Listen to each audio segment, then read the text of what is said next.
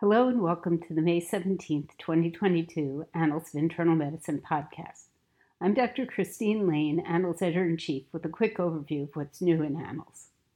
The first article I'll mention reports a study that concluded that screening Black, Hispanic, and Asian Americans for diabetes at lower body mass index thresholds and earlier ages than currently recommended may improve health equity and reduce disparities in rates of diabetes diagnosis in the United States.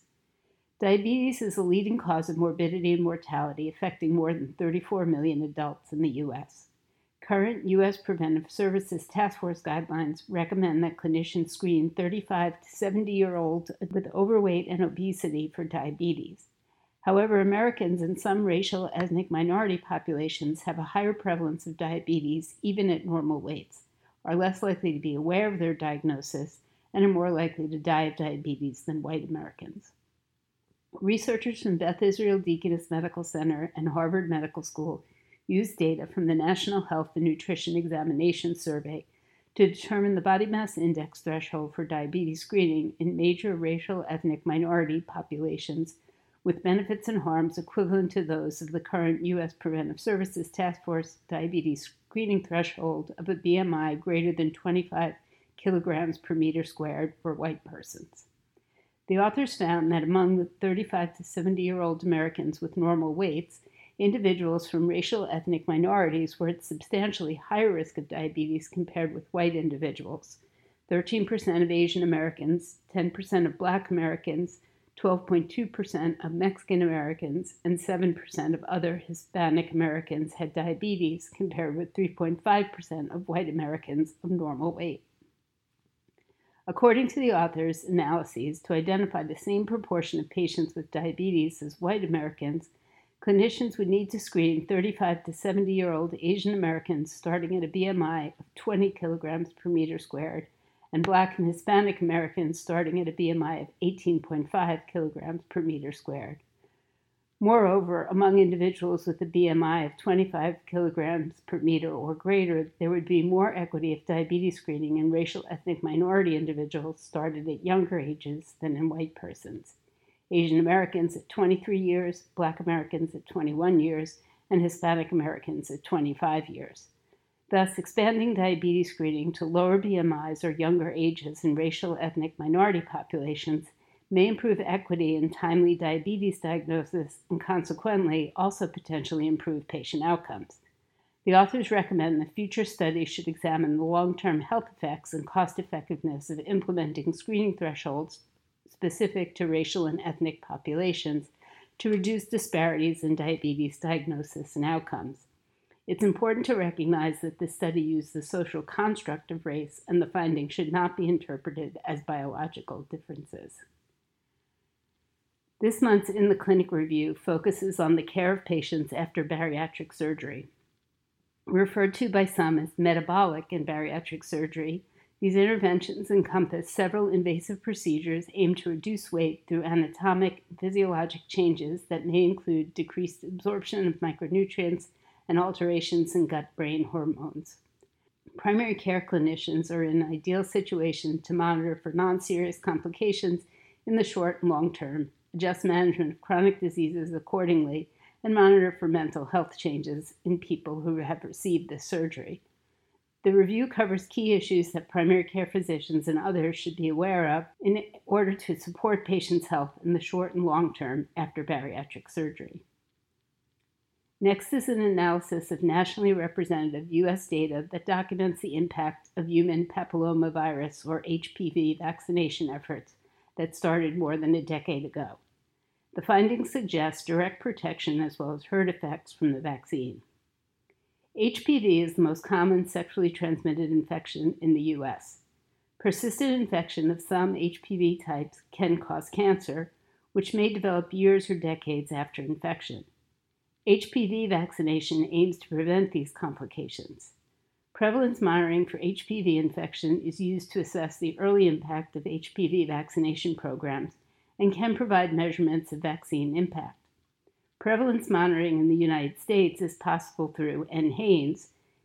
HPV testing for female genital HPV was incorporated into NHANES before the HPV vaccination program began. Epidemiologists from CDC analyzed NHANES data to track HPV prevalence in the pre- and post-vaccination eras for both vaccinated and unvaccinated female adults. The authors also analyzed data for male HPV prevalence, but only one 4-year data cycle, 2013 to 2016, included male data. The authors found that compared to pre-vaccine years, the overall prevalence of cancer-causing HPV decreased by 85% among females. They report that among vaccinated females, prevalence decreased 90%, and among unvaccinated females, prevalence decreased by 75%. HPV types not targeted by the vaccine did not change during this time period. The authors of an accompanying editorial from Boston University Medical Center suggest that these findings show that vaccine-type HPV infections are not being replaced with other oncogenic HPV infections, contrary to concerns expressed early in the HPV vaccination era. The findings also indicate that the decreases seen in vaccine-type infections are related to vaccination. The authors and editorialists caution that vaccination program disruption during the COVID-19 pandemic could threaten strides made in the previous decade. The editorialists offer 4 suggestions for improving vaccine uptake post-pandemic. Providers unambiguously stating that a child is due for vaccination at a visit, nurses and licensed medical assistants having standing orders to give due vaccines, healthcare systems and professionals implementing reminder and recall programs, and the healthcare systems and clinicians implementing multi-level interventions to improve outcomes for patients. There are concerns about a looming shortage of primary care physicians as older physicians retire, and the next article gives these concerns some credence, at least within internal medicine. Researchers from the American Board of Internal Medicine, Beth Israel Deaconess Medical Center, and Harvard Medical School studied Medicare fee-for-service claims and American Board of Internal Medicine data for nearly 70,000 general internists certified between 1990 and 2017 to measure changes in practice setting for general internists. They found that there was a large increase from 2008 to 2018 in the percentage of the workforce employed as hospitalists, 25 to 40% of the internist workforce, with a similar growth in physicians who limited their practice to only outpatient settings, from 23 to 38% of internists. The two extremes contributed to a big decline in mixed practice where physicians see patients in both the hospital and outpatient settings, and this dropped from 52% to 23%. These data suggest hospitalist-only career choices tend to stick. For example, 86% of hospitalists in 2013 were in the same type of practice 5 years later. The researchers expressed concern over the trends revealed by the study. Their findings suggest that outpatient primary care physician shortages will accelerate as outpatient-only physicians begin to retire, and the ability to shift from hospital to outpatient care by mixed practice physicians diminishes. The COVID-19 pandemic has magnified existing concerns about suboptimal vaccination in underserved populations. The next article provides a detailed blueprint for how academic medical centers can play an important role in increasing access to and uptake of SARS-CoV-2 vaccines, especially in Black and Latino communities that have been disproportionately affected by the pandemic. Boston Medical Center is the largest safety net system in New England.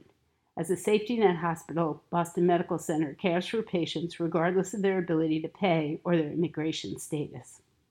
Boston claims both the highest per capita NIH funding and the largest racial gaps in health outcomes in the United States. Boston residents of color are also disproportionately affected during the COVID-19 surges, with Black and Latino persons infected at approximately 1.5 times the rate of white persons.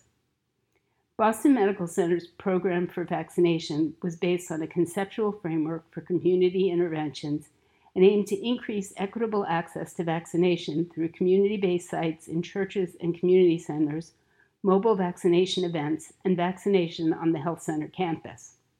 The author's strategies for implementation included communication campaigns featuring trusted messengers, a focus on health equity, established partnerships with community leaders and community health centers, and a strong collaboration with state and local health departments to ensure equitable allocation of the vaccine supply. The authors report that challenges to the implementation of this program include mistrust of the health system, given the long history of economic disinvestment in the surrounding community. Authors also believe that potential challenges to implementing similar programs would include the need for a robust operational infrastructure to support the initiative. Multiple hospitals have now conducted experiments of transplanting genetically engineered organs from pigs into humans. Transplanting non-human organs into human patients, xenotransplantation, could bring life-saving therapy to the multitudes of people with end-stage organ disease on transplant waiting lists. Over several decades, organ transplantation has thrived and earned public trust by blending novel science with regulatory infrastructure that promotes quality and transparency. Next is a commentary that explains that this infrastructure does not explicitly apply to xenotransplantation and calls for advocacy efforts to create guidelines and regulations that facilitate xenotransplants transition into hospitals in a way that protects patients and enables the science to advance. Also new are two On Being a Doctor essays. The first one is authored by a critical care physician who intubated more than 20 patients a day during the April 2020 COVID-19 surge in New York City. He writes about the hope that the vaccine would end the pandemic, realization that the vaccine was only a way out of the pandemic if uptake was very high, and his growing frustration with people who are willfully unvaccinated. The second essay reflects on the author's conversation with his dying sister and argues that because people generally don't bring on their own diseases through mental weakness or bad behavior, even those who become sick from smoking and other harmful habits don't deserve to be reminded of it when they are dying. Also new is the latest Annals for Hospice summary of key points in recent articles relevant to hospital medicine physicians, the latest episode of the Annals Consult Guides, and the latest Annals on Call podcast. The Consult Guides discuss physical examination techniques that can be useful during telemedicine visits, and the Annals on Call podcast discusses evidence-based care of people with substance use disorder. That's all for this podcast. Thanks for listening, and I hope you will go to annals.org to take a look at some of the new material I've mentioned and return in 2 weeks for the next Annals podcast. Thanks to Beth Jenkinson and Andrew Langman for their technical support.